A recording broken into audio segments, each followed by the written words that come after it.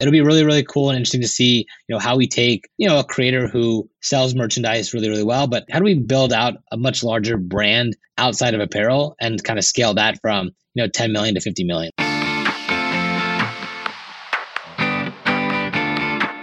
Welcome to Shopify Masters, your companion for starting and building a business, the podcast brought to you by Shopify. I'm Shweta Shan, and today's episode features Chris Vaccarino, the founder and CEO of Fanjoy, the multi-million-dollar merch company behind some of your favorite social creators' merchandise. In this episode, Chris shares with us how he discovers new talent to work with, how he transitioned from print on demand to find production partners that can scale, the future of the creator economy, and how Fanjoy is expanding into retail.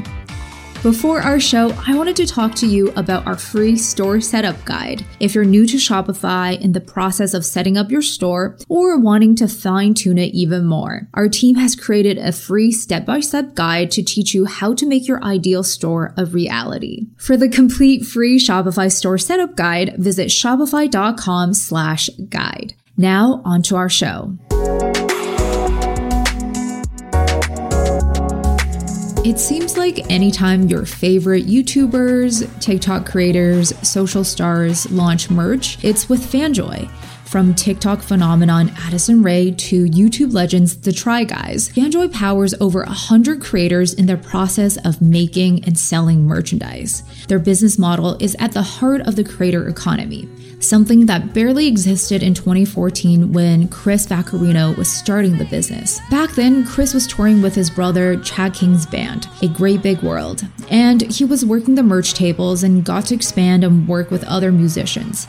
And he didn't actually work with social creators at first. It feels like anytime we see a major social creator launch merch, it's always with Fanjoy. So it's hard to imagine that you guys actually only started in 2014. So take us back. Like, how did this all begin? Hopefully, eventually, every creator is loaded through Fanjoy. That's kind of the goal. But going back, 2014 was the start of Fanjoy as a business. And, just going back into those early days, we definitely have evolved since then. We started out basically as a music merchandise care package company, right? Where you could subscribe to your favorite musician, and every 3 months you receive a care package in the mail from your favorite music star. And then I think in 2014, we kind of used my brother's band as the catalyst to launch the company.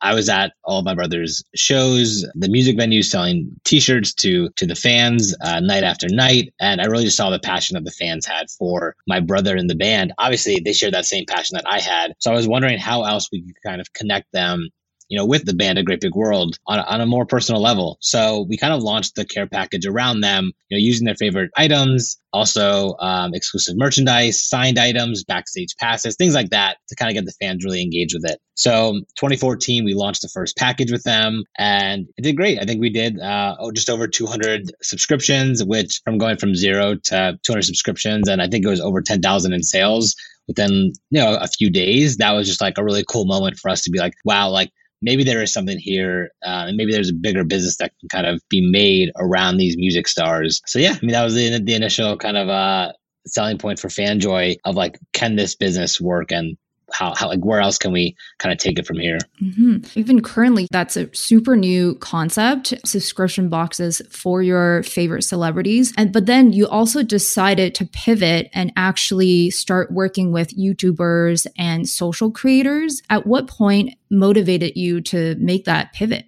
So yeah, from 2014 to 2016, I think we really saw the rise of the influencer creator. The talent that we were working with they were all always social and growing on social. So I don't think we were actually searching for influencers or creators. They kind of just came to us. I would see likes from these kids from 16 to 20 years old is getting 100,000 likes on pictures on Instagram. And that was just kind of what was sparking my interest of okay, these kids are obviously getting some engagement. Can they sell product? And that was kind of what was really curious in my mind. And I think in 2016, we actually worked with Maddie and Mackenzie Ziegler, who were popular from Dance Moms. We did a package with them and they crushed it. They had large followings on on YouTube, on Facebook, on Instagram. And then I was like, okay, maybe there's something else here. So yeah, I started reaching out to a lot of just Instagram creators with large followings, kind of like launch after launch. They just kept selling, hundreds and then eventually thousands of units. So from 2016, when we were working with maybe like one creator, to 2017, we actually jumped from 1 million in sales from 2016 to 30 million in sales in 2017. And that kind of really just turned the switch on of like, okay, this might make more sense than trying to, sign these musicians who were hard to get in touch of, go away for a little bit while they wrote their next album. And these content creators were constantly creating YouTube videos and putting out posts where the ability for them to sell product was just so natural because the abundance of content allowed for them to kind of have those moments of, plugging their own products, which traditional celebrities have kind of always been a little bit cautious of the amount of times they're promoting something. So these kids really started generating revenue for FanJoy. And that's kind of when we kind of leaned into it a little bit more since 2017 and really pivoted to a merchandise experience company. Mm-hmm. Yeah. And I feel like, to your point, creators, there's no seasons for them. There's no albums. There's no breaks. And also they come with a very large following that's super supportive. For yourself, when you do see new platforms like TikTok or new creators on different platforms, what are you looking for before you reach out to talent to approach working with them? Since 2017, we've had our fair share of talent that's come in with 6 million followers on Instagram, but their ability to sell product is difficult, right? So 6 million followers, they sell 20 t-shirts, something's not adding up. So I know in the social world, numbers can be a bit of a fluff or fake. So it's really trying to find like who really has these hardcore loyal fan bases. So on our end, we're really looking at, the data, right? I think data tells a story every single time. So every creator has data on the back end of all these platforms that they're using. So from YouTube to TikTok to Instagram, you're able to get some sort of data of the demographic, the swipe up data from Instagram, because as a creator, if you can drive traffic, ultimately you're able to sell product. And on average, we see a conversion rate of 2 to 4% for each creator. So we kind of just do backwards math of like every creator that we work with and ultimately make an estimated guess of like, can this person sell product if they've never done it before? Sometimes creators come to us and they're like, hey, I've done $1 million in merch sales in the past year. I want to kind of start to scale that. And then, for us, it's a no-brainer for us to kind of work with them. But new talent who might have just emerged on TikTok, who hasn't grown their Instagram or Twitter following yet, sometimes those kinds of creators have difficulty selling product because they haven't just generated the loyalty with the fans just yet. So it might take a little bit more time. So for us, I think, we kind of always look at the data when trying to work with any talent on our end. Mm-hmm. I'm always curious on how you guys promote, because these social creators are kind of promotion channels in their own right. They'll be driving back to their FanJoy page, but do you actually do paid ads in addition to that to see if you can amp up sales? Totally. Yeah. I mean, I think for FanJoy, we try to handle like 90% of the workload for the creators that we're working with. So everything from design to production, all the fulfillment, customer support. We do a ton of email marketing, product shots, photo shoots, paid advertising. Everything that it takes to build a brand is what we take on. So we're definitely looking at paid advertising to help boost and generate additional profit for the creators. We see on the paid side, it's very cheap on our end to acquire a customer because we're already targeting a built-in fan base that is looking to buy products or is at least looking to engage with this specific creator. So when we do any kind of paid advertising, we're making sure that it's in the voice of the creator that we're working with, but also making sure that we're targeting with the right offer and the right promotion. So we definitely, lean into paid ads on our side only because we have that target audience for us to kind of use for that. At the end of the day, it's going to reach more fans and more customers and hopefully build a bigger brand for the creators that we work with. We definitely have seen, the Shopify TikTok integration has been a really cool platform and integration for us to kind of work with and play with because our talent is so heavily involved on TikTok that we're seeing very cheap conversion costs when we do, the TikTok paid advertising. Same with Instagram and Facebook, we have the target audience, so it just makes sense for us to kind of lean into those paid ads for the right creator. Not every creator wants to do the paid advertising. They kind of think they can reach all of their fans on an organic basis. I think we all know that The algorithm definitely does not reach all of the fans, especially when somebody has 20 plus million followers on Instagram or TikTok. So for us, it's kind of also educating our creators and clients of like, hey, if we put a little bit more paid ad spend behind this product launch, ultimately you're going to make more money. And I think at the end of the day, that's the creators they love making money, but also they love building their brand more than anything. So that's where we try to kind of come in and educate and support them in whatever ways they need. Mm-hmm. Speaking of TikTok, it's amazing because obviously, since the beginning of COVID, we are just consuming TikToks a lot more. So it's no surprise when I look at Addison Rae's merch is with FanJoy. I got really into watching like Newton's food videos, and surprise, his merch is with you guys. So I'm assuming, is there people in your office just constantly consuming content and seeing who is the next person to work with? Yes. Yeah, of course. Yeah. I think on our end, I think, and also there's a lot of tools out there now that kind of give you a good amount of data of like who's the growth rates of these creators, like who's the top of the list on the trending charts on YouTube, who has the fastest growing TikTok accounts. That way we're able to kind of really target the people that have the potential to sell product eventually, and also start with the top, right? It's hard for us to just randomly search on an explore page and find somebody. Usually there's a lot of collaborations happening that we're able to kind of just get a good idea of which creators might pop off next. But there's always the unexpected ones. Newton is a very good example of a creator where I was literally just scrolling on Twitter. Somebody, I think, liked a tweet of Newton's, and I started looking at Newton's videos on Twitter. And he was getting like 100,000 plus views. Some of them, like I think over 500,000 views on Twitter alone on his videos. I had never seen that before. I had never seen somebody just really own Twitter. And that's when I reached out to Newton and I was like, hey, you have really cool videos on Twitter. Do you want to like launch product? And on his end, he was always thinking about it, didn't really have the partner for it. And then, yeah, we started launching, Newton's products mid last year. And that's also a really good example of like, also there's so many different platforms that you can definitely just own one of them. But I think with Newton specifically, he was able to kind of port over his fans to TikTok, to Instagram. And now we have multiple platforms to promote and sell product, and also to distribute his videos to continue to grow his brand in a bigger way. Mm-hmm.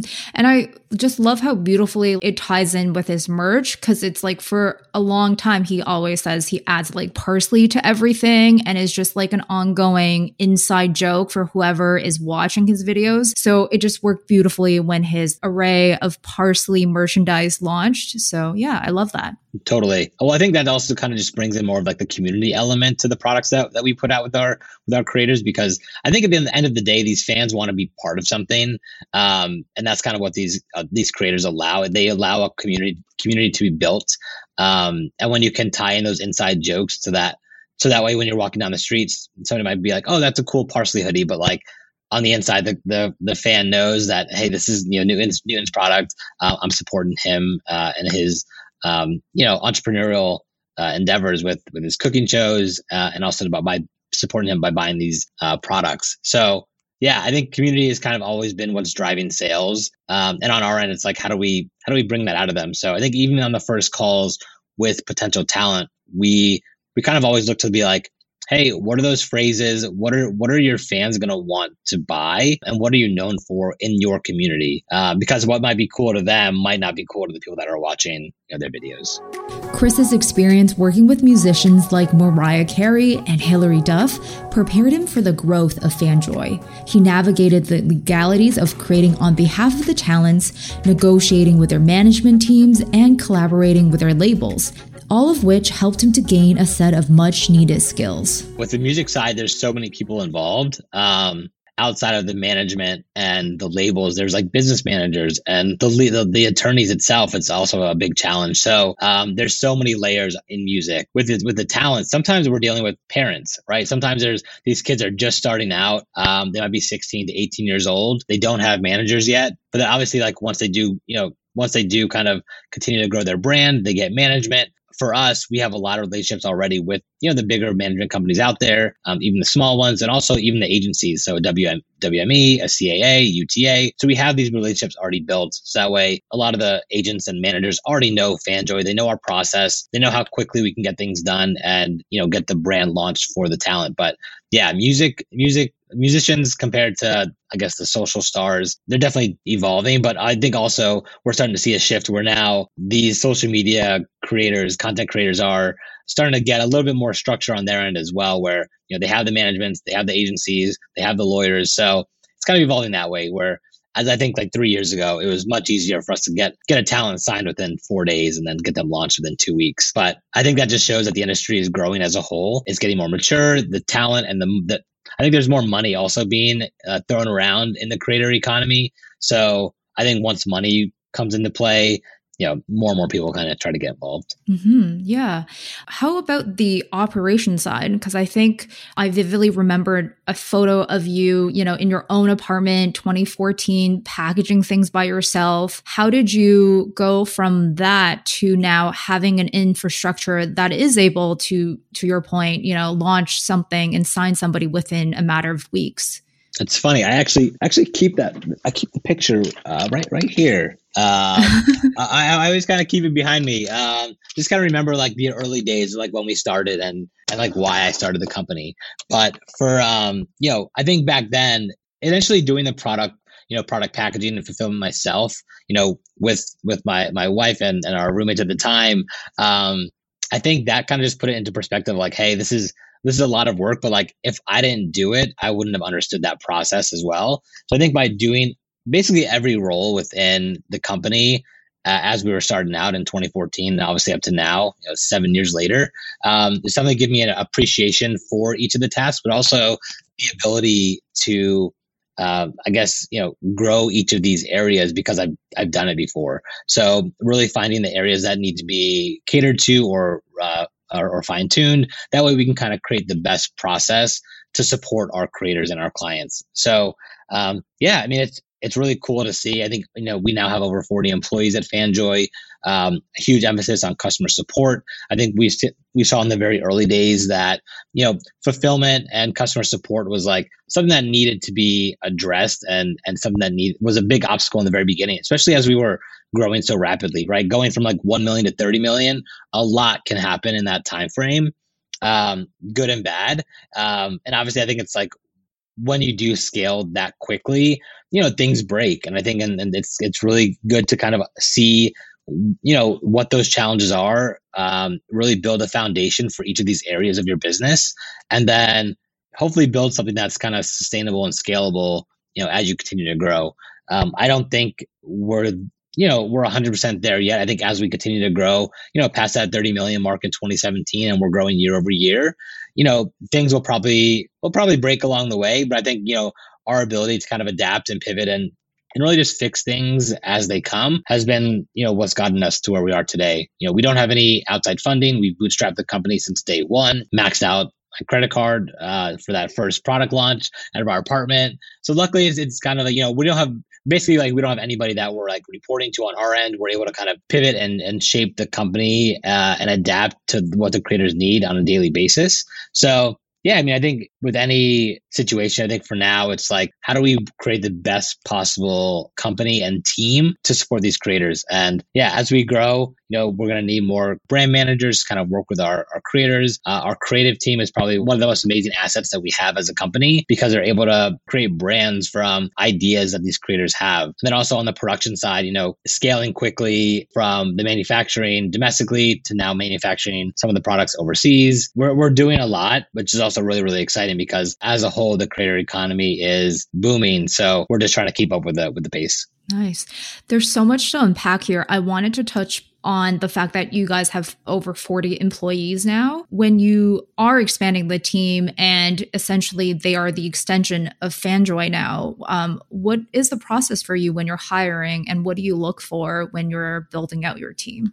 It's a great question. I think hiring it's one of the most important parts of growing the company, especially now. I think 7 years in, we've had our ups and downs, as a company, and our obstacles of how do we get from, 1 million to 250 million, like what is going to happen along the way. And I think what's really happened over the last year and a half, 2 years is just really finding really amazing people with the experience that can help lead us to the next level. I think, the team that got us from, 1 to 30 million, it might not be that same team that gets us from 30 to $1 billion. So I think along the way, we're going to need people who have that experience with scale. And I think at the moment, what we've done a really good job at is just finding people that are able to adapt to any kind of role within the company, and also people that fit our culture and like who can understand and accept feedback and give feedback as well. So I think for us, that's been a really big change. Bringing on leadership early last year, I think for me as a first-time founder, scaling a company is something I've never done before. So getting people in place who have done that has definitely helped,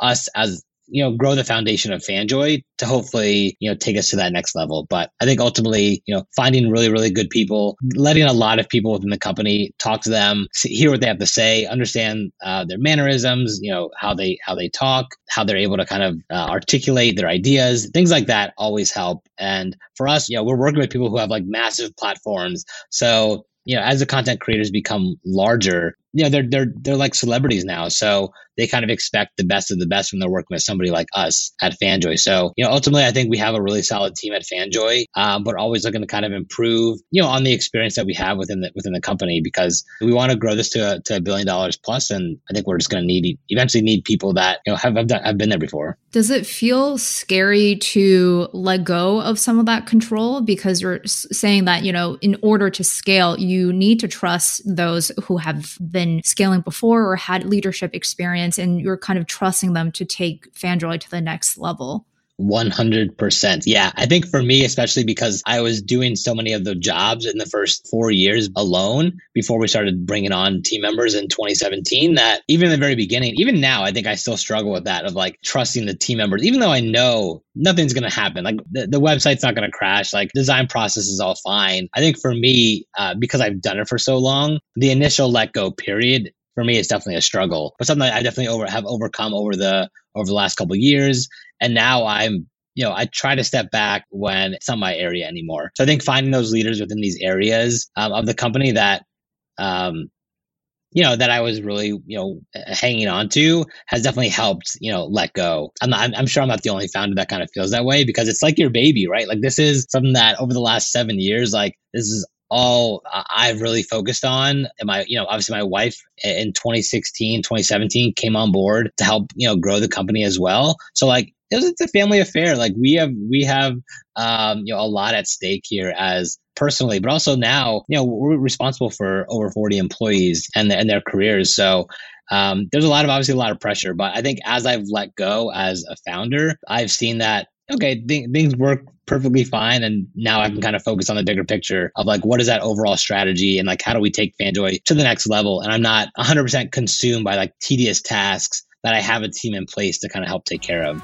In addition to letting go of tasks and expanding the team, FanJoy also went through many iterations of finding the ideal set of production partners. Chris actually started the business much like a lot of other Shopify users, with print on demand. For us, when we started really hitting like a stride in 2017, a lot of our products were print on demand. So we weren't really holding much inventory on our end. But I think as we saw the shift from, the creators to being more like cheeky merch, maybe around their name or their image, to more fashion, we saw the need to really start doing more full production manufacturing with our creators. So in 2017, we really made more of a shift to domestic production out of Miami and also in Los Angeles, and really just finding a really good network of partners that can help with scale. So manufacturing partners who were already doing, 1 million plus units per year on their end to help kind of take on the capacity that we're going to be now giving these manufacturing partners. So finding a really strong network of partners has definitely helped take us to the next level, and also sourcing, the right partners overseas, because I think that for us initially 2015, 2016, we were on Alibaba just randomly picking manufacturing partners that we saw there. But I think that's not probably the best way for us to kind of move forward in a 2021 world. So, we brought on a sourcing expert and our production team now is able to kind of, create any kind of product that a creator really wants. But yeah, manufacturing in the very beginning was always kind of a little bit of a challenge until we had that strong network in place where now, I think last year we ended up shipping over almost 2 million packages, 2 million items. And this year, on track to doing over 3 million. So as we scale year over year, it's really important that the manufacturing partners that we have are able to kind of keep up, but also that we're not solely reliant on one partner. And I think in the very beginning, that's kind of what happened. We got kind of pigeonholed with, one partner doing everything. And that's kind of where, if something happened within the manufacturing process, we really had no other option. So I think always keeping the options open with manufacturing definitely helps, but also understanding, the expectations of both sides. And that way we have a clear, concise process in place to hopefully scale without any interruption. This is so inspiring because I think a portion of Shopify users actually, they test out a business idea with print on demand initially. And it's just so cool to hear that you were able to grow with that concept and actually find additional partners and just grow into the FanJoy that it is today. So very cool. Yeah, I think in 2017, we didn't really see ourselves as a merch company, but we also didn't know what that even meant. So I think we really had to just pivot and redefine our business and like who we are and what our capabilities are. So really understanding the entire merchandise production process in 2017 helped us, go more into the full production type products that we're selling now. But yeah, the print on demand resources that Shopify has, like you said, allows anybody to kind of get something up and running in no time and really just test the concept. And for us, we tested it and it worked. So we kind of just leaned into it a little bit more. Mm-hmm. Do you remember some of the early apps or print on demand tools that you really enjoyed? I think in the very beginning, Scalable Press was one of the ones that we were using for the apparel in the very beginning. And then, there's a whole bunch that we tried out. Printful was one of them, maybe T-Launch. Yeah, there's a whole bunch. I think back in the day, we were on the Shopify App Store just seeing what else is out there, like what other products can we just connect and try out? Especially because like 2017, like going from like that 1 million to 30 million, we were at a point where we were doing like $150,000 in sales per day. And we couldn't put products up fast enough.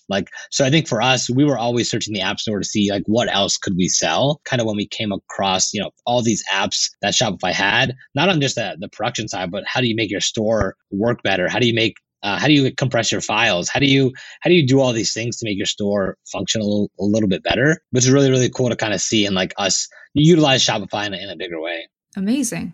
Great to hear. I would love to talk also about the designing process. You mentioned, there's designers on board within FanJoy. How does a typical creation process look like with a creator? Great question. I think with each creator, every creator that we work with is different. Same with the designers and the creative team that we have in house. They all have their own, their own skill sets and things that they are amazing at. So when working with any creator, we try to just get as much information from them as possible. So really getting a mood board, a design aesthetic, anything that they can reference to the design styles that they're into to give us as much information to start designing. In the very beginning of FanJoy, they were like, hey, make me something cool. We would design something, but then they'd be like, that's not what I see as cool. So we try to just really extract as much information on like a first creative call with the talent before we even start design. So that way we're all on the same page of like, hey, this is kind of what we're hearing and understanding of like what you want.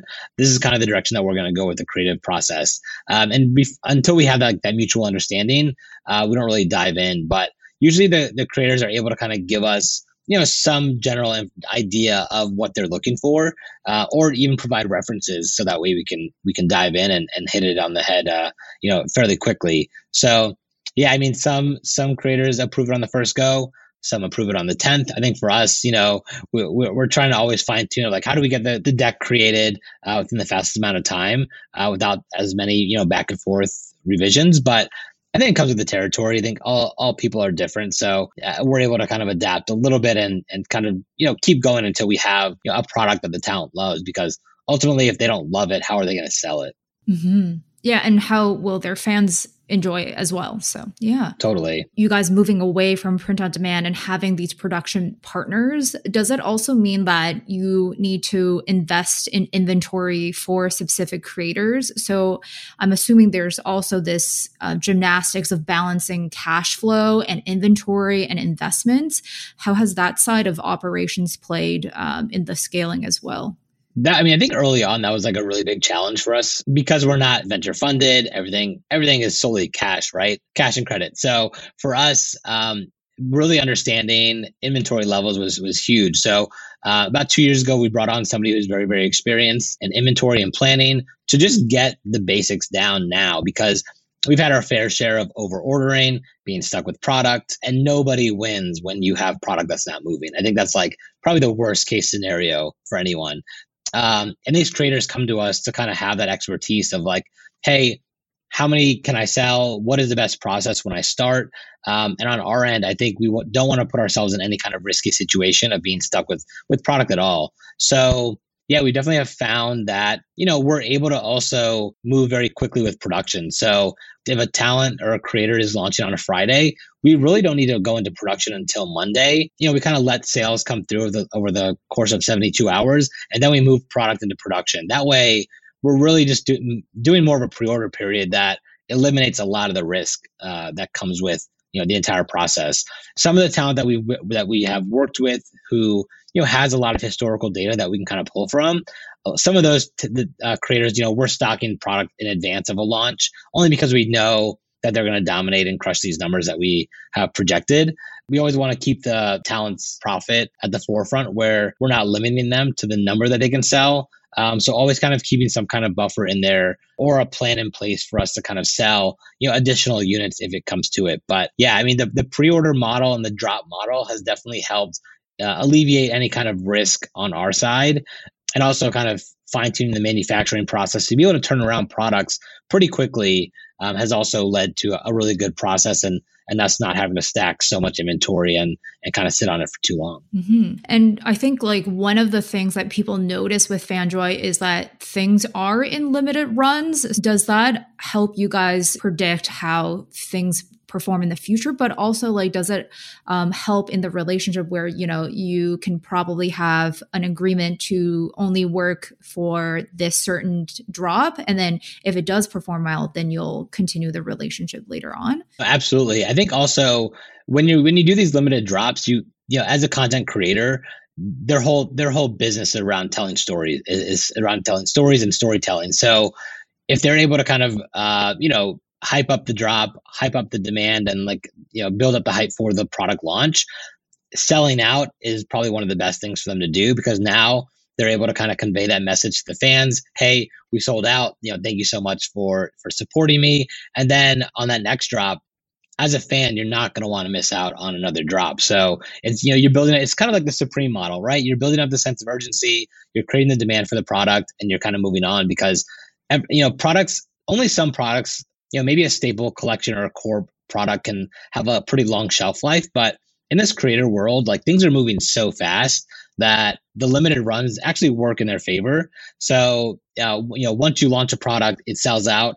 In the next couple of weeks, maybe 4 to 6 weeks, you're already dropping your next product. So there's not too much time in between product drops and storytelling for the content creator to kind of, continue to generate sales and have a pretty steady stream of income. But, I think the drop model, going back, just kind of also alleviates any risk for anybody on either side. And it looks like a lot of creators also want to move out of the traditional merch categories, outside of sweatshirts or t-shirts, and they want to move into new products. How has that side of finding new production partners for that and new designers? Like, I see plushies and things like that sort. Totally. Yeah. We know that these creators can sell anything. So I think it's really just about what is that right product for them. So looking at the content that they create, looking at, their demo, and really just finding new product categories for them to kind of venture out into. So on our end, we have a whole sourcing team that, their whole job is to find new product categories and present them to talent. And for a lot of the talent who has been with us for a while, where we have that historical data, we're always open to investing into these outside categories, that things like products that we might not have done before, only because we know they have the sales history to kind of clear through them. I think a lot of times as a creator, they might think they can sell anything, but sometimes the product doesn't match with the demo that they're talking to. We're definitely looking into different product categories, even outside of just soft goods or plushies. I think creators as a whole, have the ability to kind of grow and build their own brands. So, from food and beverage to games to really anything, I think FanJoy wants to kind of take that stance so that if anybody with a fan base comes to us and wants to build a brand in any category, we can kind of be that go-to company, almost like an agency to kind of go out and build it with them. We have a lot of like really cool projects coming up, this year and into next year that, we can't just announce just yet, but it'll be really, really cool and interesting to see, how we take, a creator who sells merchandise really, really well, but how do we build out a much larger brand outside of apparel and kind of scale that from 10 million to 50 million? Like, how do we grow the brands of the creators in a bigger way and not just have t-shirts and hoodies available for their fans? Because these creators are amazing at what they do, and we kind of just want to support them in all their entrepreneurial endeavors.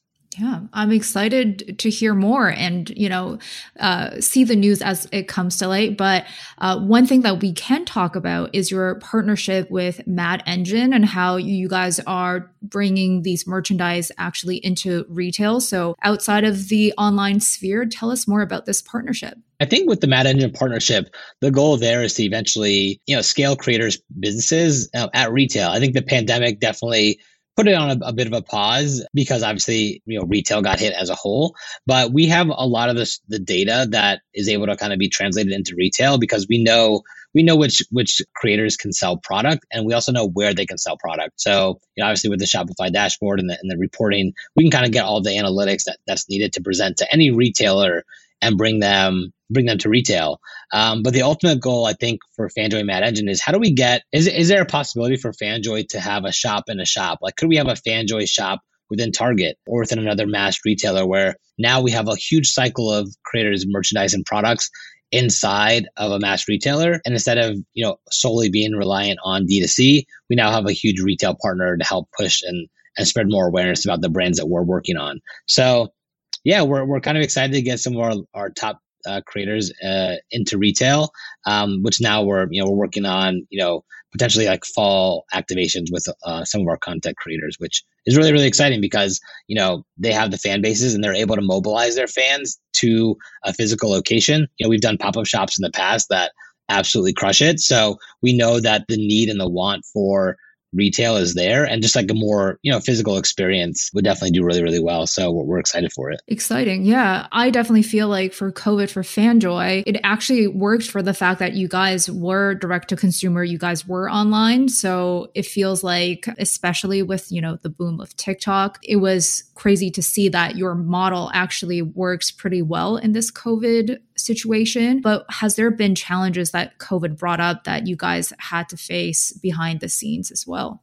I would say like last March when kind of COVID started coming to the forefront of like, hey, this is actually serious. I think the biggest impact was probably the unknown in the very beginning of like, especially that this is, we just signed a new lease on an office. We were all about, we're going to have these team meetings and these events at our office. And now at a standstill, everyone has to leave the office. We're fully remote. I think that's more of like where the concern might have been last year. But I think come, last April and last May, like kind of like what you referenced, sales started booming. I'm not saying we're pandemic proof, but we definitely were able to kind of still grow the company while being remote and while selling products D2C. So I think it was mainly the concern of the unknown, and also some manufacturing partners unable to either ship product or like blank inventory to our decoration facilities. Ultimately, as a business, we were fine, but the stress of a pandemic, I think, is probably on everyone's mind. And especially as our team was remote, no one was seeing anybody, right? Everyone was seeing the transition of, in-person meetings to Zoom, which I'm not saying it's a bad thing, but it's just a different way of working. The last year as a business, we grew. But now it's like, how do we continue that momentum, post-pandemic? What does that look like now moving forward? As vaccines start to come into play, do we go back to the office? Do we have a hybrid model? There's still a lot of unknowns. that the pandemic has caused. But yeah, I mean, since the very beginning, we've always adapted and kind of adjusted. So this was no different. Looking forward, are there any goals or projects that you can share for this year and beyond? I'm definitely excited. I mean, I don't know when, but obviously I think going back into like getting more into physical activations, with our creators, we've just had such really good success with these pop-ups that we've seen the loyalty of the fan bases and like thousands of people that show up to the pop-ups just creates a really exciting energy around the creators that I'd love to kind of start getting back into. So I don't know exactly when, but we're trying to get that on the roadmap and also just try to find other ways to kind of support creators. I will definitely share, when the time comes, the other products and brands that we're looking to create. Maybe I'll come back on the podcast and share it and share some learnings. But I think that for right now, it's just transitioning back to normal type of work and eventually going back into the pop-ups at the moment. With the retail opportunities, FanJoy will be able to expand their impressive platform that powers over 100 creators, in addition to almost 30 separate stores they manage for some of the select creators. What also makes us different from any other merchandise company out there that I think a lot of people overlook is that FanJoy as a whole, we're a creator marketplace, right? So you're able to kind of shop multiple creators in one cart, whereas other merchandise companies that might be out there, they are building standalone stores, which we also do, but they don't have like that central hub or almost like an Amazon-like product like FanJoy, where we are now like an online digital retailer that can, that you can browse and shop content creators' products on. Yeah, I definitely want to see how we can get FanJoy as a marketplace more to the forefront and eventually onboard more talents, because we have a lot of great data. So that way, like when a new creator kind of comes in, we're able to kind of use that, the data that we have from, other sales and other customers to potentially sell more products. But it's a big focus for us to kind of shift it. So like, how do we become that Urban Outfitters of the digital creator world? Like that's kind of like where we want to live.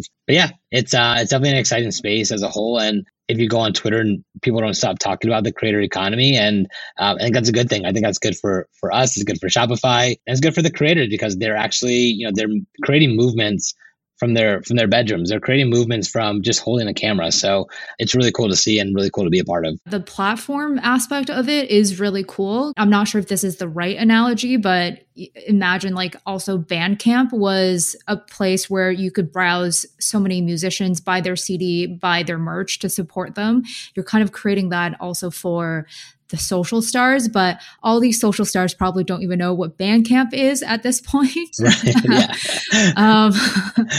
I did wanted to ask, so there are creators who actually build their own stores and you guys support them with merchandise. And are there creators that actually don't have the catalog with FanJoy, but they have their separate store and they actually get their inventory through you guys? The way we work, I mean, we definitely have talent that we build and manage their own storefronts, and their products are not on FanJoy. But we also have talent that we power and manage their own storefronts, and they are on FanJoy. So Addison Rae is on shopaddisonrae.com. That's where kind of she's pushing a lot of her fans to. But we also sell Addison's products on FanJoy, and we also see like about 25% of Addison's sales come from FanJoy. So there's a large there's a lot of crossover in the products and the customers that we see of people buying products on FanJoy compared to the talent's own store. So I think we can also look at FanJoy as more of like another distribution channel to sell products, right? So there's no risk or harm for a creator to sell products on FanJoy. Hopefully it just increases sales and revenue and profit for them. All the stores that we build are based on Shopify Plus. I think at the moment we have about 25 stores that we manage and build and power. We don't really leverage or partner with creators where they just buy product from us. We're usually taking care of the entire process and package for them. Wow. Okay. That's super cool to know because I wondered about that as well, like the breakdown. But yeah, to your point, this is a marketplace for creators and, someone might be browsing some other creators and they see Addison's merch and they might just add it to their cart. So super cool. Totally. Yeah. Awesome. Well, thanks for chatting with me today, Chris. I feel like I've learned a lot and I'm excited to see where you guys are headed to next. Awesome. Likewise. Yeah. Thank you for having me. Thanks for tuning in to this episode of Shopify Masters. My name is Shuang, and if you enjoy listening to Chris and his journey of building FanJoy, Please leave us a review on your listening platform so our show can be discovered by others. Until next time on Shopify Masters.